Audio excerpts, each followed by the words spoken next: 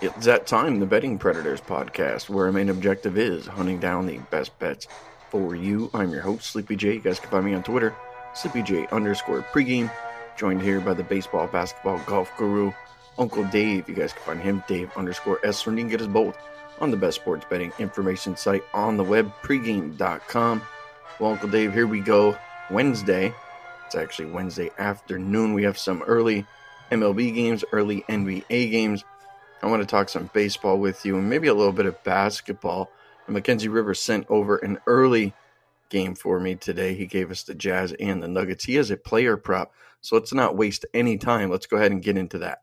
My best bet, Donovan Mitchell over 29.5 points. So last game he goes off for 57, third most of all time. Now I think it's important whenever you're betting it over to consider the bear case, why this won't happen, because it often doesn't. So obviously he can get hurt, he can get fouled out, or he can get in foul trouble early in the game, and your bets could be dead in the first quarter.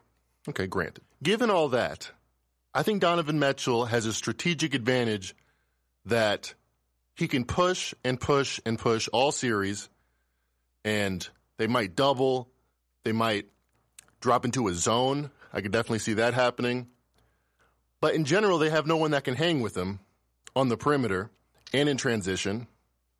And Nikola Jokic, their center, their all-pro center, if he has one deficiency, is that he's a center that doesn't have great rim protection skills. Donovan Mitchell, much like my favorite player growing up, straight out of Chicago, Dwayne Wade, he lives in the paint. He's one of those guards that can shoot, much more range than Wade.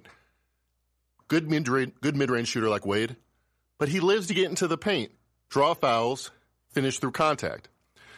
Now, let me spend about 10 seconds to disabuse you of a conspiracy theory that's somehow become mainstream, and it just simply isn't true.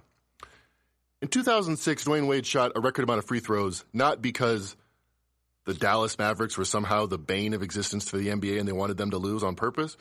No, because if you watch the games and they're all out there, he got fouled a lot. There might have been one or two bad calls, but he got fouled a lot. Because every single time down court, he was the main option. Shaq only scored 10 points a game in that series. He got into the paint, he got fouled a lot. Nothing you can do about that at a certain point, except stop fouling, and then he's dunking on you and he's hitting layups, and trust me, that's worse. Donovan Mitchell, he didn't shoot great to score 57 points, to be honest. He shot 6 for 15 from 3. I could easily see him going 6 for 15 again. But he got 13 free throws. And don't have it in front of me, but a bunch of layups and finishes. And that is repeatable when you don't have a great rim protector, and you don't have great perimeter defense, which the Nuggets don't usually, even worse now with Gary Harris still out for game 2. My best bet, check it out on my Twitter, @MackinRivers, 21-8 on my pregame picks with analysis. I just put one out this morning. But my bonus bet here on Sleepy's Pod, Donovan Mitchell over 29.5. All right, guys, so there you go. Mackenzie Rivers chiming in, giving out some of his best stuff. He's going to give out something there for the Jazz and the Nuggets game. Big thanks to Mackenzie. Uncle Dave, before we go into MLB, I want to ask about the Lakers and the Blazers and kind of what you saw in that game last night. Because I don't think it was like a massive shock that the Blazers went out and won that game. But I'm just curious kind of like what you saw from both teams last night. Because, I have some thoughts with both teams and what I saw. Were you surprised at all by that result last night? I was not surprised at the total. I had a big bet on the under, and I will probably do the same thing in the second game. But I wasn't surprised. I think that the game started out with Portland taking that relatively huge lead. And honestly, I think the Lakers just didn't have the focus. I think Portland's in their head a little bit. I noticed the line for the second game came out at, I think, Lakers -6, and I'll probably take Portland again. I think people are just thinking that, well, maybe the Lakers will wake up. Well, I don't do maybe. So I think the Blazers may well win that game too. I mean, you look at the box score from that. Lillard got his, but he had a little help from Nurkic and Anthony. And you look at the box score. Lakers had, LeBron did what LeBron does. 17 rebounds, 16 assists, 23 points. Davis had 28 points. But after that, nothing. So, yeah, I think the Blazers are just a little younger and a step quicker. And right now, I think they're the better team. What I noticed last night in that game is as I was watching it, the Blazers have four guys out there that one, they're not afraid to shoot the ball, but two, they can knock down the outside shot. I mean, you got Lillard, McCollum, Carmelo, and Trent all within like the last like 3 minutes of the game, all taking big shots. Now the Blazers ended up falling behind by like 6 points, and it didn't matter. Like those guys came down the court, boom, they were taking that shot. Now, fortunately, they all made them. But I mean, they're not afraid to take those shots. And what I noticed from the Lakers, they were dying to go ahead and get the ball to LeBron last night. And I'm like, this isn't going to work. I mean, LeBron's not, he's not a Lillard from the outside, and you just can't keep giving the ball to that guy. And it's like, well, we're down 6. You need 6 points or 5 points, and you're handing the ball to LeBron to go ahead and shoot a 3. I'm like, that's just not going to work. You're giving the ball to Green, and he's out there, and he's ice cold, and he's not playing well. And then you got guys like Pope who, he goes 0 for 9. He's out on the court for 30 minutes. He has 1 point, one rebound or 1 assist. I mean, they're just not built right now, I don't think, to win a championship. That's certainly not a championship team. They could beat you one-on-one one game, but I think a 7-game series is going to be tough for them. And they probably drew the worst team possible right now. The Blazers have nothing to lose. I mean, they are kind of, in a sense, playing with house money. I mean, would they even have made the playoffs had we continued to go ahead and play the regular season? I don't know. I think it would have been tough because the Pelicans had such an easy schedule. So, I mean, this is a team that's I think they're built to go ahead and give teams a lot of trouble, with the way that they shoot threes. If you go through you talked about the box score. If you go through that box score last night, the Lakers had like plus 18 shots last night to the Blazers. They won the assist battle. They won I think they might have won the rebound battle. I mean, they were winning all kinds of areas, points in the paint, fast break points. I think they won the assist battle. I think they won the turnover battle. I mean, I was looking up and down, and I'm like, well, where the hell? How do you have plus 18 in shots and you won, 85% of the areas of the box score? I'm like, well, what happened? Well, 15% shooting from 3, 30-some% shooting from the field. I think they shot like 60% from the free throw line. It's that team, in a nutshell, it's pretty simple. They can't shoot. Everything that they're doing is it's coming from around the rim, and if you can't go ahead and defend them to go ahead and stop them from getting to the bucket, there's no way in hell they're going to win. So hopefully, they can unscrew themselves. But if the Blazers really lock down around that rim area, and having a guy like Whiteside last night, really helped them. I mean, he was out there blocking shots left and right, blocking big shots at the end of the game. That really hurt the Lakers. And if they go back to that, trying to go up against Whiteside, it's not going to be an easy one. Let's talk one more quick NBA game here, Uncle Dave. 76ers Celtics. We don't have to get too much into this game. I like the Celtics overall. I think that they're probably the second or third best team in the East. My gut's probably like the second or first, actually, to be honest with you. But Gordon Hayward goes down for the Celtics. I'm not sure if you think that that's a big loss for that team. What do you think about Hayward going down for Boston? Well, I think it would be a big loss for a lot of teams. I don't think it's a big loss for Boston. I mean, they're just so deep, and I know a lot of people are kind of picking Philadelphia to rebound, but much like I think the Blazers are in people's heads right now. Over the last several years, the Celtics are in Philadelphia's head. I mean, I don't know off the top of my head what the record is, but Boston owns Philadelphia, and if you look at a comparison between the Lakers game and the Celtics game, well, the Lakers in that game last night had 22 assists and LeBron had 16 of them, and so they had like no ball rotation. And I look at the Philadelphia, and what do they really have beyond Embiid and maybe Harris? They're going to rely on two guys, and Boston is just entirely too deep. So, in as much as maybe the knee-jerk reaction would be that Philadelphia will rebound and Embiid's all this and all that, and and Boston's going to suffer without Hayward. I just think Boston's so deep, and they play without Hayward for so long. This is not a big deal for them, and I think probably they win and cover game 2 as well. Yeah, I kind of like Boston tonight myself. I think the Hayward subtraction is only going to equal a higher paced Boston team. That's just the way that I feel. That team they got 5 guys on the floor that, kind of, they all want to shoot. And when you have four or 5 guys out there that all want to shoot it, I think it just creates for a slower type of offense. But I do think that the Hayward subtraction is going to lead to Brown and Tatum, running up and down the court, running and gunning. And I kind of lean a little bit to the over here, but I do like Boston tonight. When we talk some baseball here, Uncle Dave, we got Rays and the Yankees. How about that? Glasnow will be on the mound here for the Rays. Cole will be on the mound here for the Yanks. The Yanks are going to be like minus 182. Total right now sitting at 8. There is some juice on the over. I don't see any 8.5s out there anywhere. So that's what we got there, Uncle Dave. Yankees at home here, minus 180, total 8. A little bit of juice on the over. What do you think?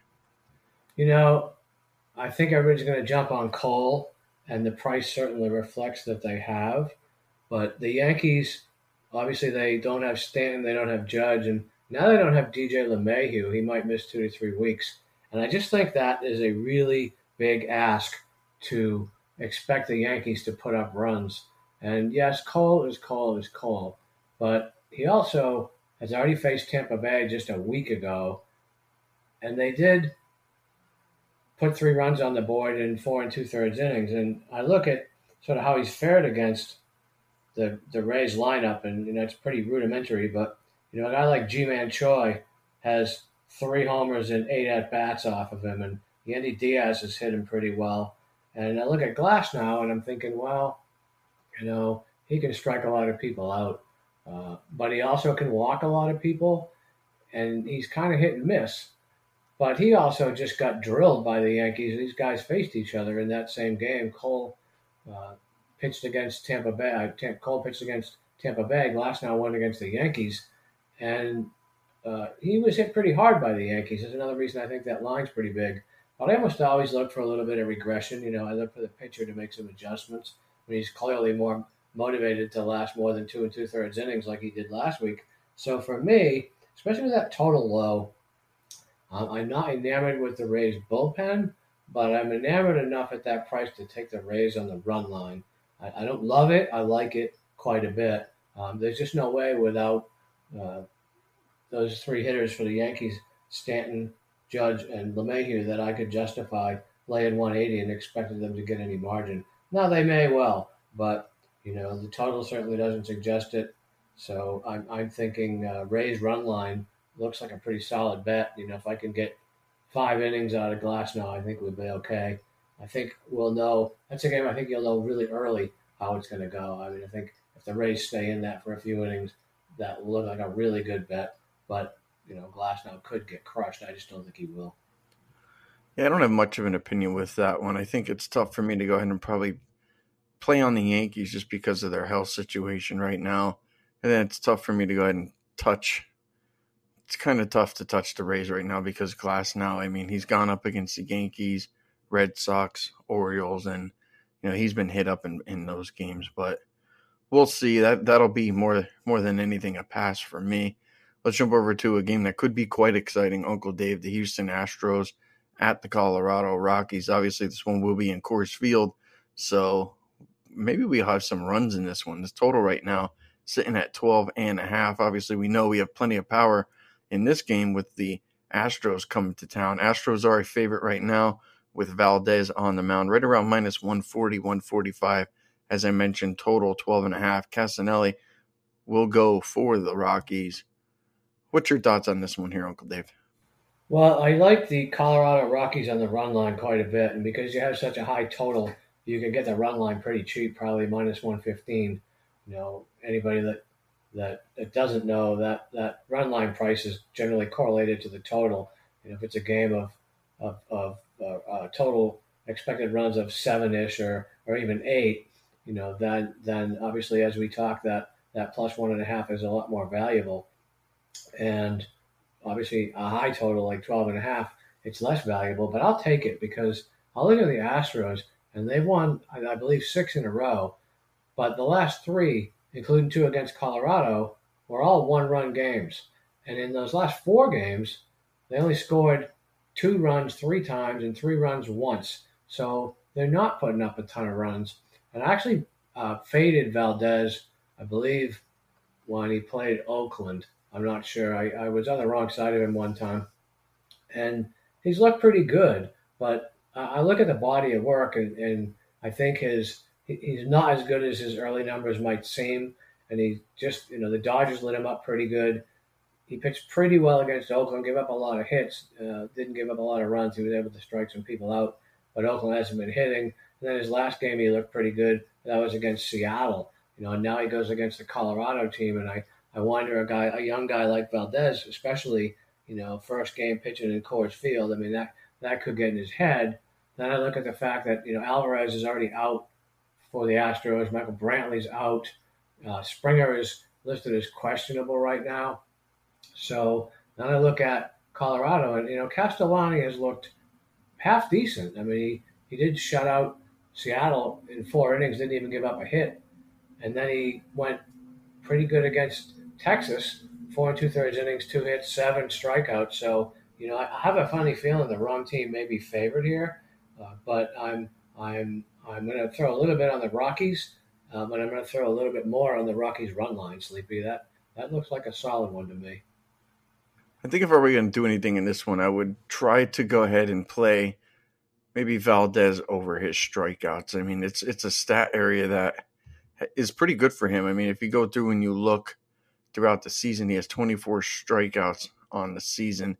He has an 8, a 9, and a 5K strikeout game, and those are his last 3. So I don't know. It was a wager I was thinking about making, and then I'm looking at the price, and it's over 4.5, 140. I'm like, well, he's gone over that 3 times, 3 straight games in a row, and I could get plus 140. And I know it's the Rockies, and sometimes guys don't last long enough out there. But I guess it's just a gut feeling. I mean, you know how it is, Uncle Dave. Sometimes it's do you have like a perfect handicap for each and every play? No, you don't.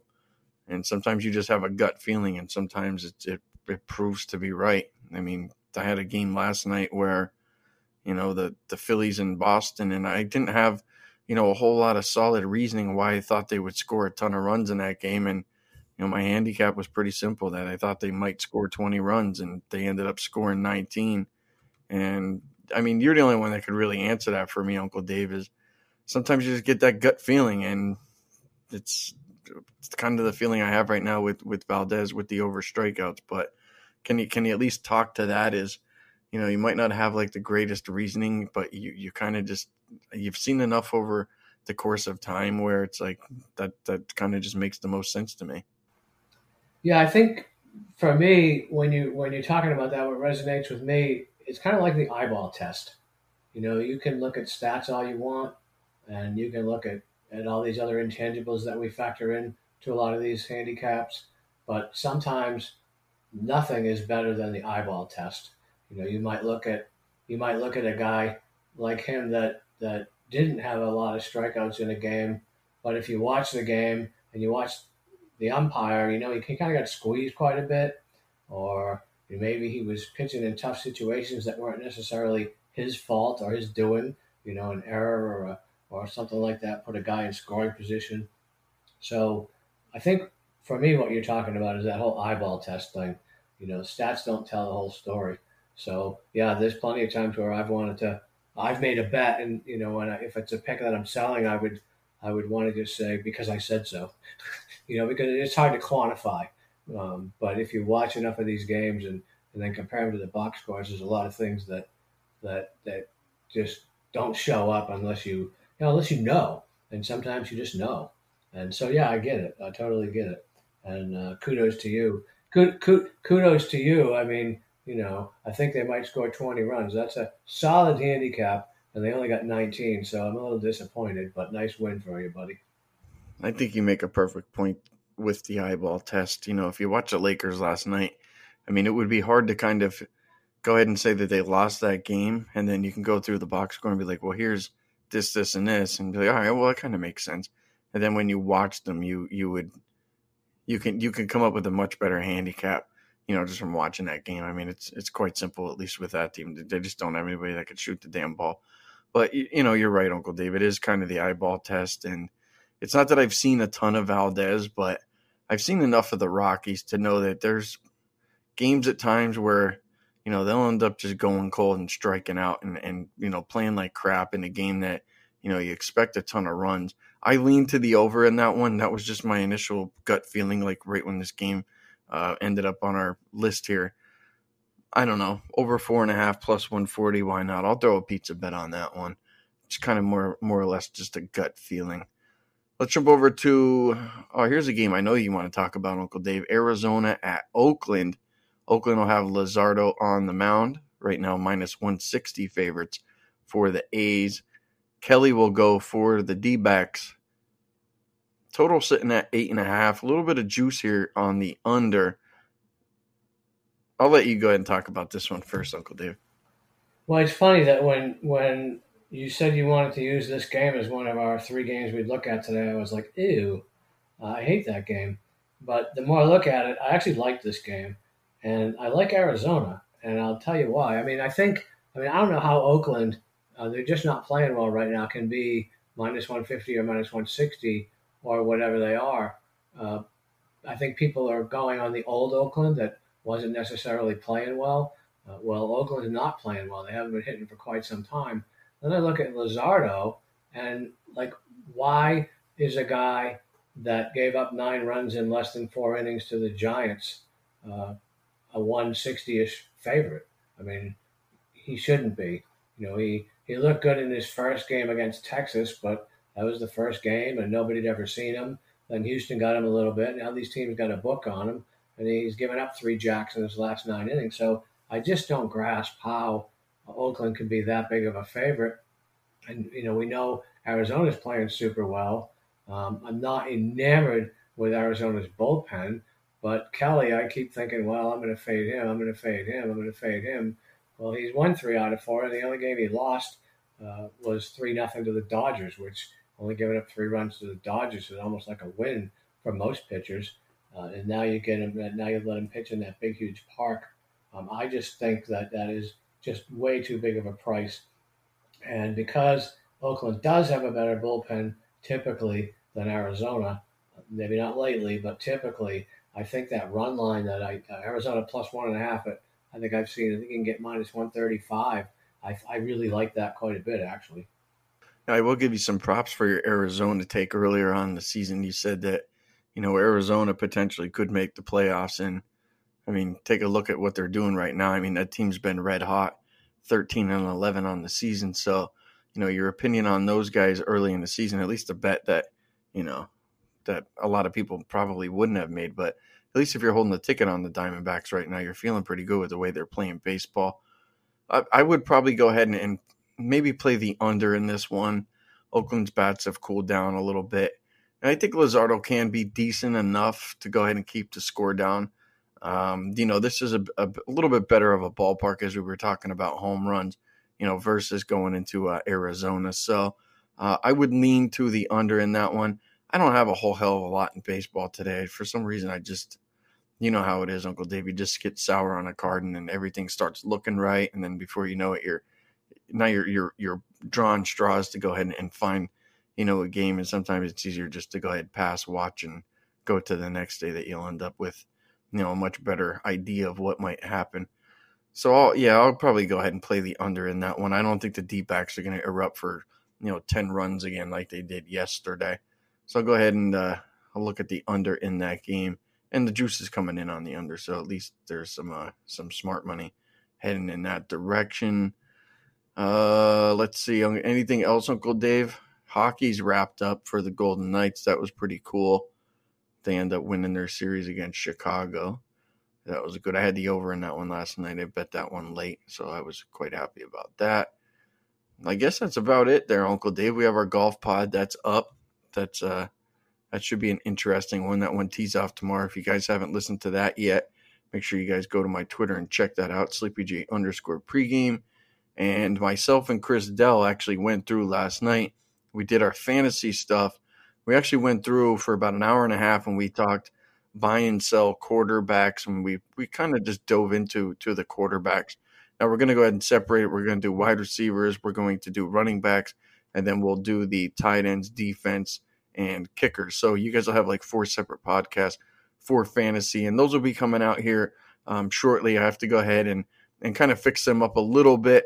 I was a little rusty because I honestly just been deep diving in baseball and basketball and golf on Uncle Dave and daily work stuff that, I haven't really gotten around to deep diving into the fantasy stuff. But if you guys listen to Chris, when you hear him talk, you're going to be like, all right, dude, this guy knows what the hell he's talking about when it comes to fantasy and players. So I'm excited to go ahead and get that out for you guys as soon as possible. But with that said, Uncle Dave, I want to go ahead, get this pot out for these guys. We got Mackenzie's bet coming up here earlier, and we'll double check and see how we do here tomorrow with our baseball stuff. But with that said, I'm Sleepy J. You guys can find me on Twitter, SleepyJ_pregame. That's Uncle Dave. You guys can get him at Dave_Essler. Big thanks to Mackenzie Rivers. You guys can find him at Mac and Rivers, and you can get us all on the best sports betting information site on the web, pregame.com. With that said, I'd like to wish you guys all the best of luck today. Enjoy the games.